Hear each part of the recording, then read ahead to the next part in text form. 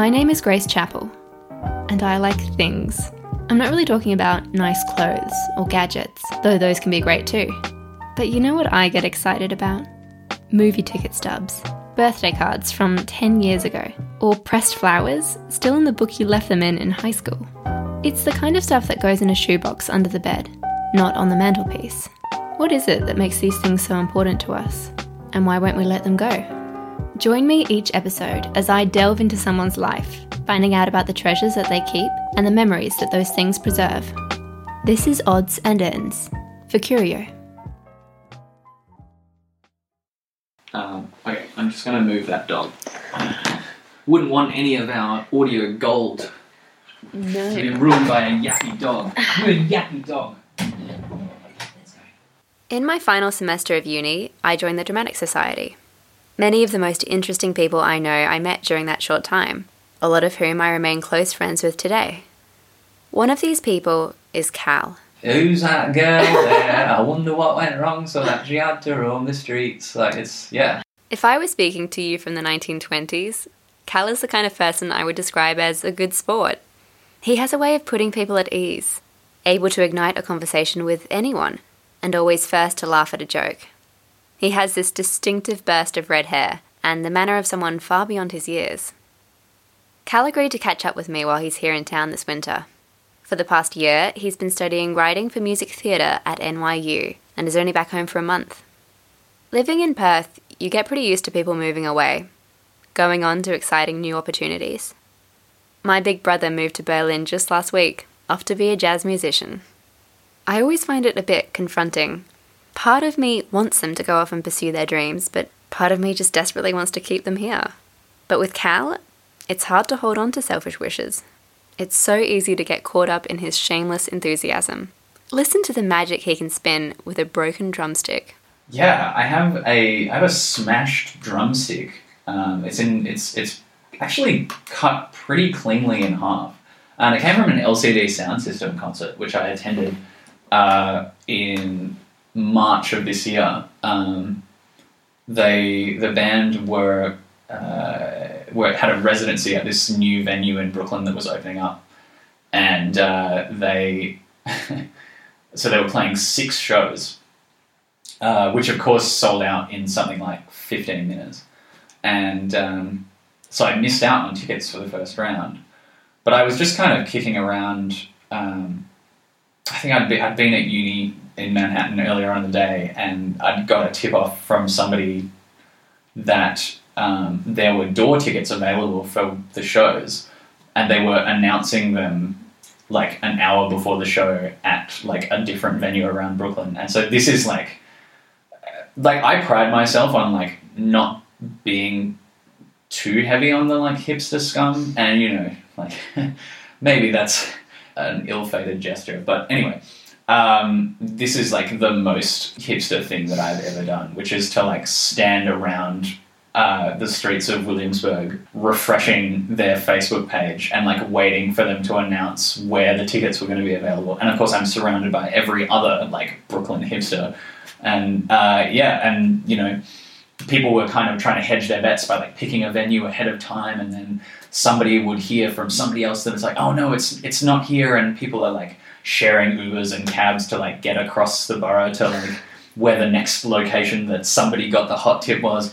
And eventually at about 6, they were like, tickets are available at the venue, and I literally ran like 3 kilometers across Williamsburg to the venue to get in this line, and I got a ticket for the show, and it was amazing. The band played for like 2 hours of like a greatest hits show and like 2 encores and 4 new songs. And so like at the end of the gig, you know, that like ritual fighting your way to the front so that you can then beg a security guard or a roadie to throw you a set list. And because there were like 9 musicians on stage, there were set lists abundant. I managed to miss out on all of them. But the roadie did take pity on me, and he was like, well, there is this smashed drumstick on the side of stage, and you can have that if you want. And I was like, give it to me. Music is obviously hugely important in Cal's life, though it's more of an appreciation of the art form rather than an involvement, he tells me. Yeah, live music is like the thing for me. I don't write music myself, or I'm unfortunately like that's not one of my talents. But being in that world, particularly like the alternative music scene, I suppose, is like such a huge part of the way that I define myself, and it has been since like my early teenage years, when I was like somehow even more insufferable about about my taste in music than I am today. And I guess like that experience was, at the time I didn't realize how big a deal it was. Getting to New York, living in a foreign city for the first time in my life, living that far away from home for the first time in my life was, at first, it's a tough transition to make, and particularly in like a sprawling, alienating metropolis such as New York. And so the first sort of 3 or 4 months that I was there, I was like very much trapped in my like university bubble and my like music theatre bubble, and I just wasn't putting myself out there and like trying to find what else the city had to offer, which is crazy. So in the new year, I'd started to open up a little bit more, but like the winter was just so bitter, and I was like kind of starting to miss home a bit, and like uni was super hectic, and it was, I mean, don't get me wrong, it's been like the most incredible kind of hectic, I mean, can't really complain about getting to spend like 40 hours a week learning how to write musicals and then going home and then writing them. But it hadn't left me kind of like at a loss for what to do outside of that. And like going to this gig, like making that decision to just have this experience of, waiting around to see where the tickets were and like meeting the people that were also doing that, and like feeling a little bit more like I was part of a community outside of my like NYU bubble.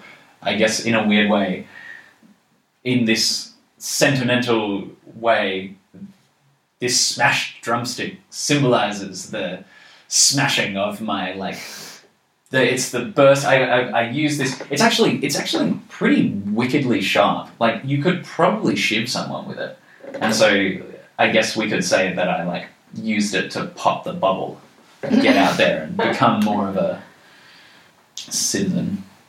Or whatever. New Yorker. A New Yorker. Well, apparently you don't get to be called a New Yorker until you've lived there for 5 years. So got a bit to go yet on that one. From the way he talks about it, it's a bit like Cal has chosen this drumstick as some totem or reminder to push himself outside his comfort zone and live fully.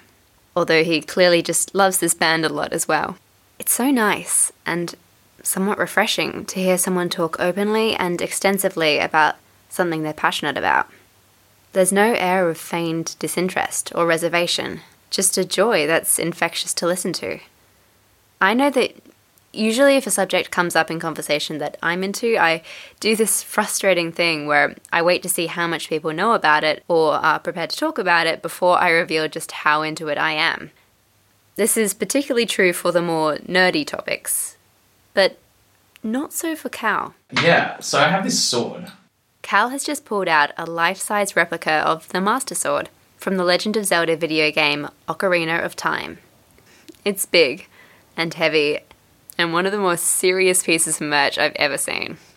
It was a 21st birthday gift from some of my best and dearest friends in the world.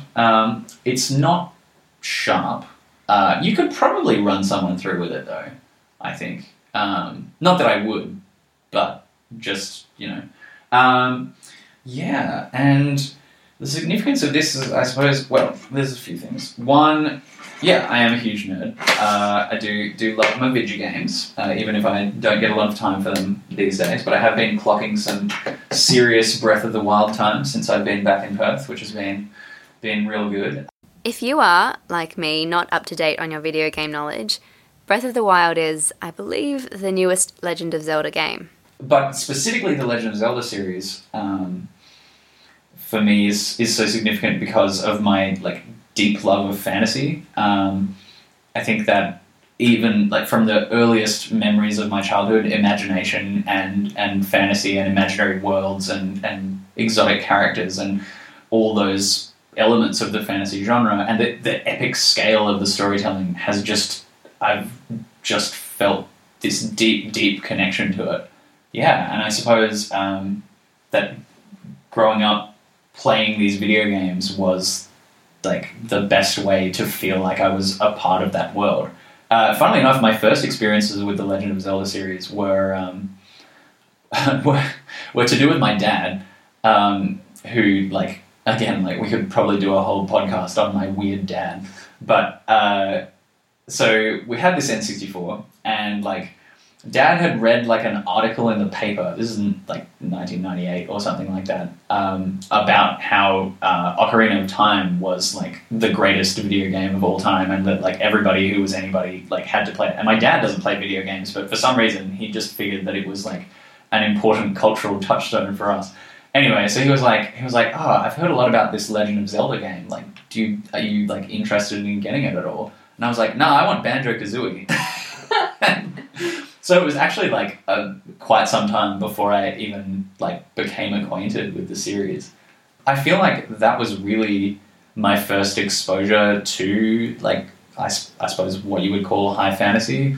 And then like from that was an avenue to like, you know, like Lord of the Rings and like the Kingkiller Chronicle, which if anybody hasn't read Name of the Wind or isn't aware of what that is, you should go do that because it's the best. And I, in fact, that was really what triggered my earliest inclinations towards writing as well. When I started writing, which I've really done since I could write. It was, well, first of all, it was like stories about native Australian animals going on weird adventures. And then like as I started to absorb these like fantasy worlds and these fantasy tropes and stuff, these animals started to take on the characteristics of like these fantasy worlds, and it all suddenly became like swords and like mythical creatures, and like I was drawing maps upon maps upon maps of like these amazing places, and for a while, yeah, in my like mid-primary school to probably mid-high school, I was almost exclusively like writing these fantasy short stories, and I like even in my naivety attempted to start writing a couple of novels which inevitably got abandoned because like what an undertaking for a teenager. Yeah, but that was really like how I fell in love with writing stories, was through the fantasy genre, which I was ostensibly led to by the Legend of Zelda series. Yeah, so having that as like such a huge part of my identity, my best friends saw it as appropriate to give me this sword for my 21st birthday. We chat for a while about our shared appreciation for all things nerdy. It's funny, he's possibly the first person ever to get me to candidly discuss my deep love of Doctor Who. I ask him if he'll ever take his love of fantasy into the music theatre art form. I really want to. Nobody has made high fantasy work in musical theatre. There was a Lord of the Rings musical that ran on the West End for a while, which was terrible. But yeah, I would love to be the first person to make it work. I haven't hit the nail on the head as to like what the concept is of like what is a fantasy world that necessitates storytelling through music. But yeah, one day I would love to do that. Because it was just when you were describing like the allure of fantasy to you, of like the sort of grand storytelling and like big ideas, and it's musical. Yeah, it is very musical, and fantasy does sing. Like I think, I mean, personally, my attraction to the to the medium of musical theatre is that I just think music is magic, and I just think composers are magic, and I like people who can create music are I don't know how you do what you do, but I will forever be in awe of you. And I think that music is the closest thing that exists in the world to literal magic, and it affects people in a way that they really don't understand, and it taps into something like primordial and I hesitate to use the word spiritual, but it's like probably the most spiritual that I get is when relating to music. I guess music is another one of those things, like objects, which has this power to transport you through time and space. into your past, or if you've moved away back home. It is magic. As soon as he picks up each memento, stories pour out of Cal like they've been frugally stored up for years. Sometimes they're related, sometimes they jut out at weird and wonderful tangents.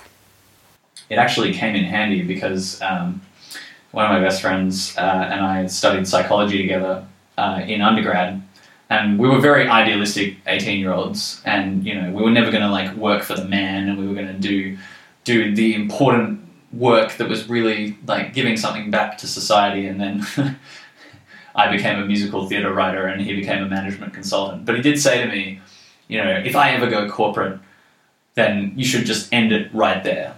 You should just kill me. And so when I was given this sword, and about 2 years later, he embarked on his management consulting career, well, it came in handy. No, I didn't kill anyone, but symbolically. Yeah, going back to Name of the Wind. So 3 of these guys used to work in a bookstore in Subiaco, and they were hugely obsessed with this book, and to the point where if anybody came into the store and said, "I'm looking for a book," which is a common funny retail question, then they would immediately be like, "Well, you want Name of the Wind," and they just had several copies of it under the counter or somewhere that was very easily accessible, and it would just be like, "Take it." Eventually, he pulls out his third object, which is actually a photo of him from a few years back, wearing a yellow bucket hat. This is a yellow, fading yellow towel bucket hat that actually originally belonged to my grandpa, and most of my memories of my grandpa from my childhood involve him dressed in this ridiculous hat, which of course doesn't look ridiculous on him because he was 70 when I was born, and so he's old dude. No, that's not it. Cal's friend is at the door. This is another thing about Cal and his family. Apparently growing up they had an open door policy. So people would just drop in and hang out anytime, as someone has just done. What was I talking about? Hat. Yes. So a few years ago, I started living in my grandparents' old house, and I found this hat, which I hadn't seen for years, and I was like, well, I'm going to have this, and I'm going to use it to, stay in touch with memories of my grandpa. He's a very significant person in my life who's had a lot of influence on myself and the people around me. So you said he was 70 when you were born. Right. So he turns 97 he's next still week. Alive. Yeah, he's still alive. Yeah, he's still alive. He's living in a home in Subiaco these days. What does he think of you taking the hat? Well, unfortunately, the sad story is chances are he doesn't actually know that I have it. Because the reason that he's in the home is because he's got pretty severe dementia these days. But I like to think that, because I often wear it when I go in to visit him. Yeah. Yeah, and I like to think that there's a silent acknowledgement. He's never been an overly verbose gentleman. I don't know where I get it from. But yeah, he's always been quite stoic. I like the idea that he does see the hat and he does think. He does sort of think about that connection. So I took it with me when I moved out to New York, as a sort of, I suppose, gesture of maintaining solidarity with that influence. Yeah, a link to home kind of. Yeah, absolutely. I'm terribly sentimental.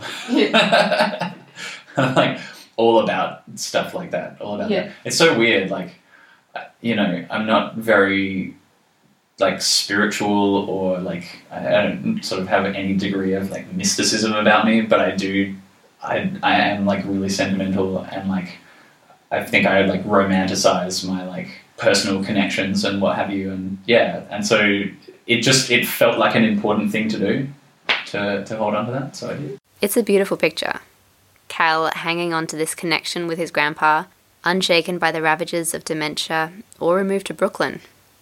There's this whole minimalism flavour of the month right now, this notion that we should all live clutter-free lives without the burden of stuff.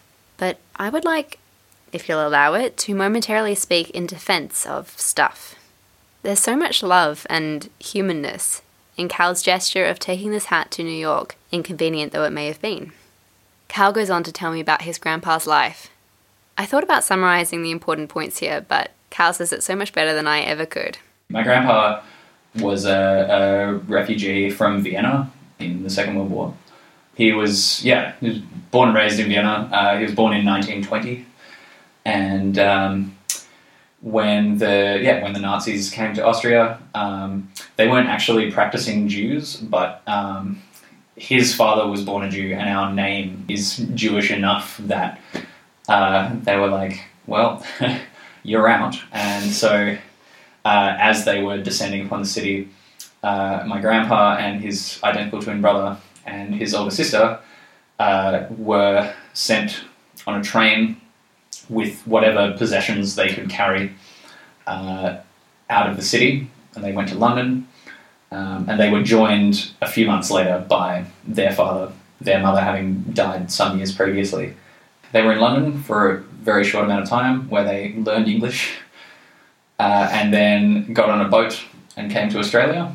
They arrived in Australia in, I think, like late 39. They began their university studies. So my grandpa learned English and then like months later applied to do a science degree at Melbourne Uni. And so he and his brother went down to Melbourne. In fact, oh my God, this is a huge tangent, but it's a pretty funny story. So They started the ski club at Melbourne Uni, and they used to go up into the ski fields in the winter.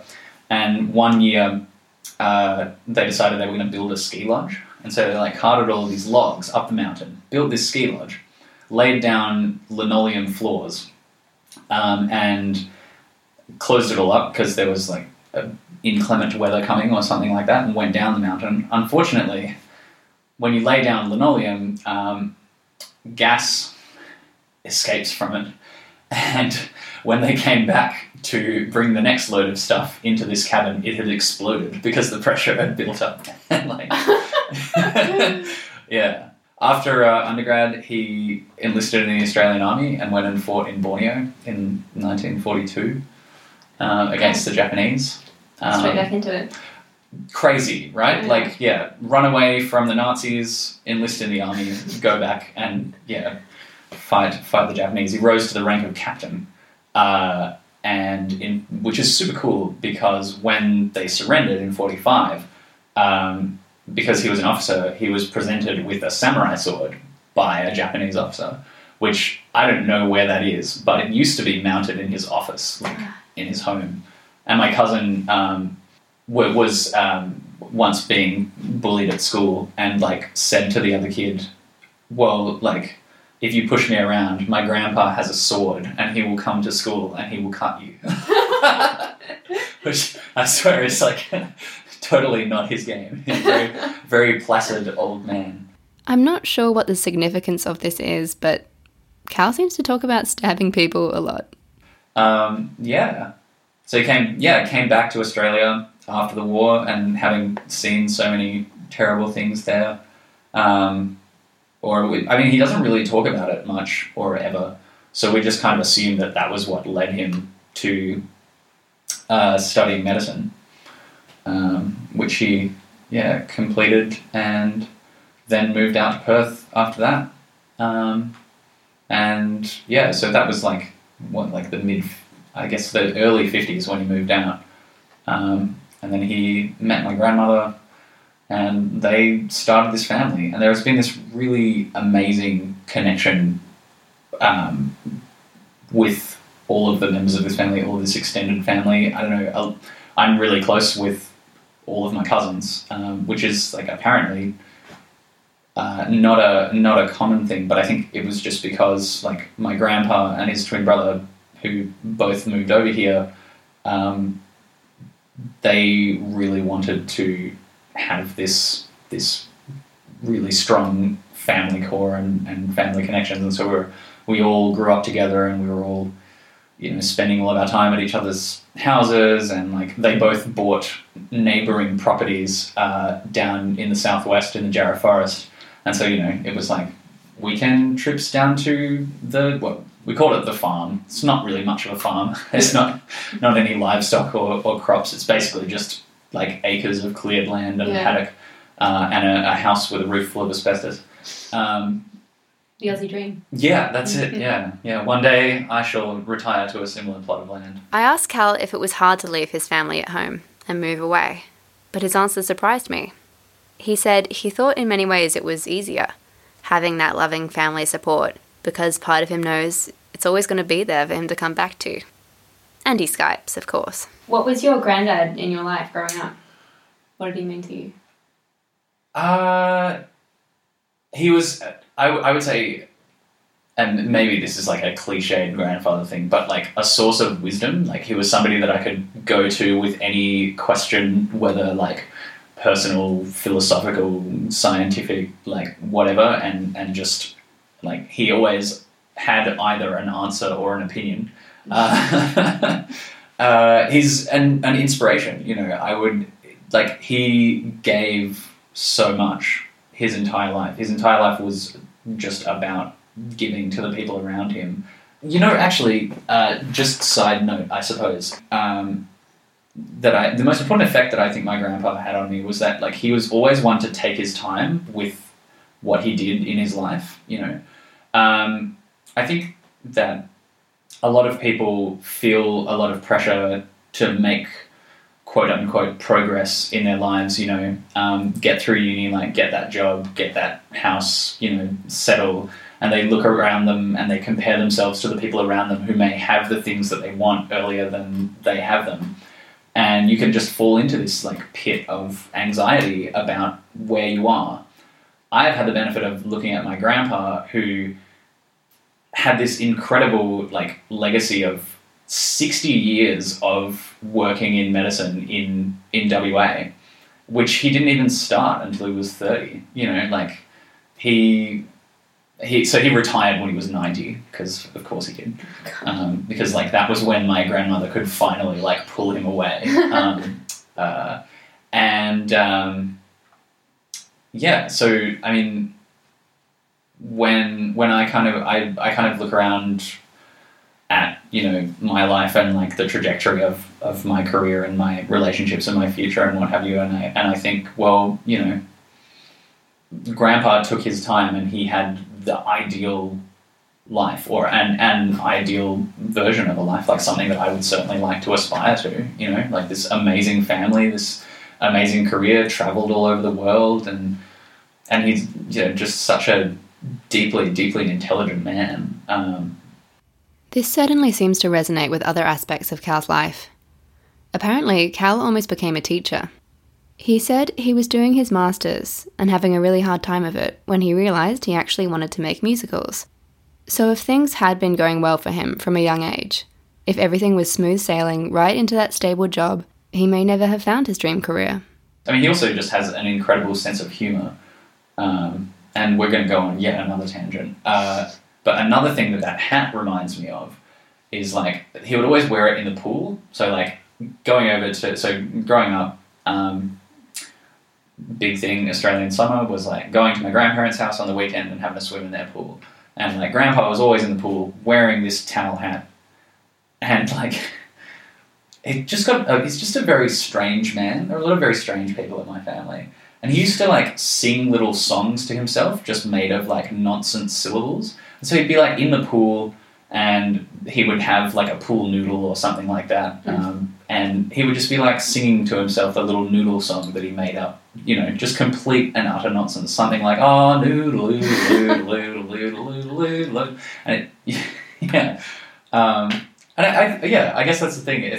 I've been talking about all of this serious stuff, you know, like wisdom and experience and intelligence and family and legacy and what have you. But, like, really, he was just an intensely silly man at heart. And he just, you know, loved to laugh and, like, loved good music. Entirely tone deaf. Couldn't hold a tune to save his life. But, like, if you play any piece of classical music to him, like, he can tell you what it is within, like, 4 bars. It's incredible. Yeah. And I guess, like, that's maybe not that specific skill, but, like, that deep appreciation of music and culture is something that I picked up from him. Yeah. I think there's a lot to be said for holding on to your roots and cherishing them as Cal does, though that probably looks different for everyone. It's a nice reminder that it's okay to miss home.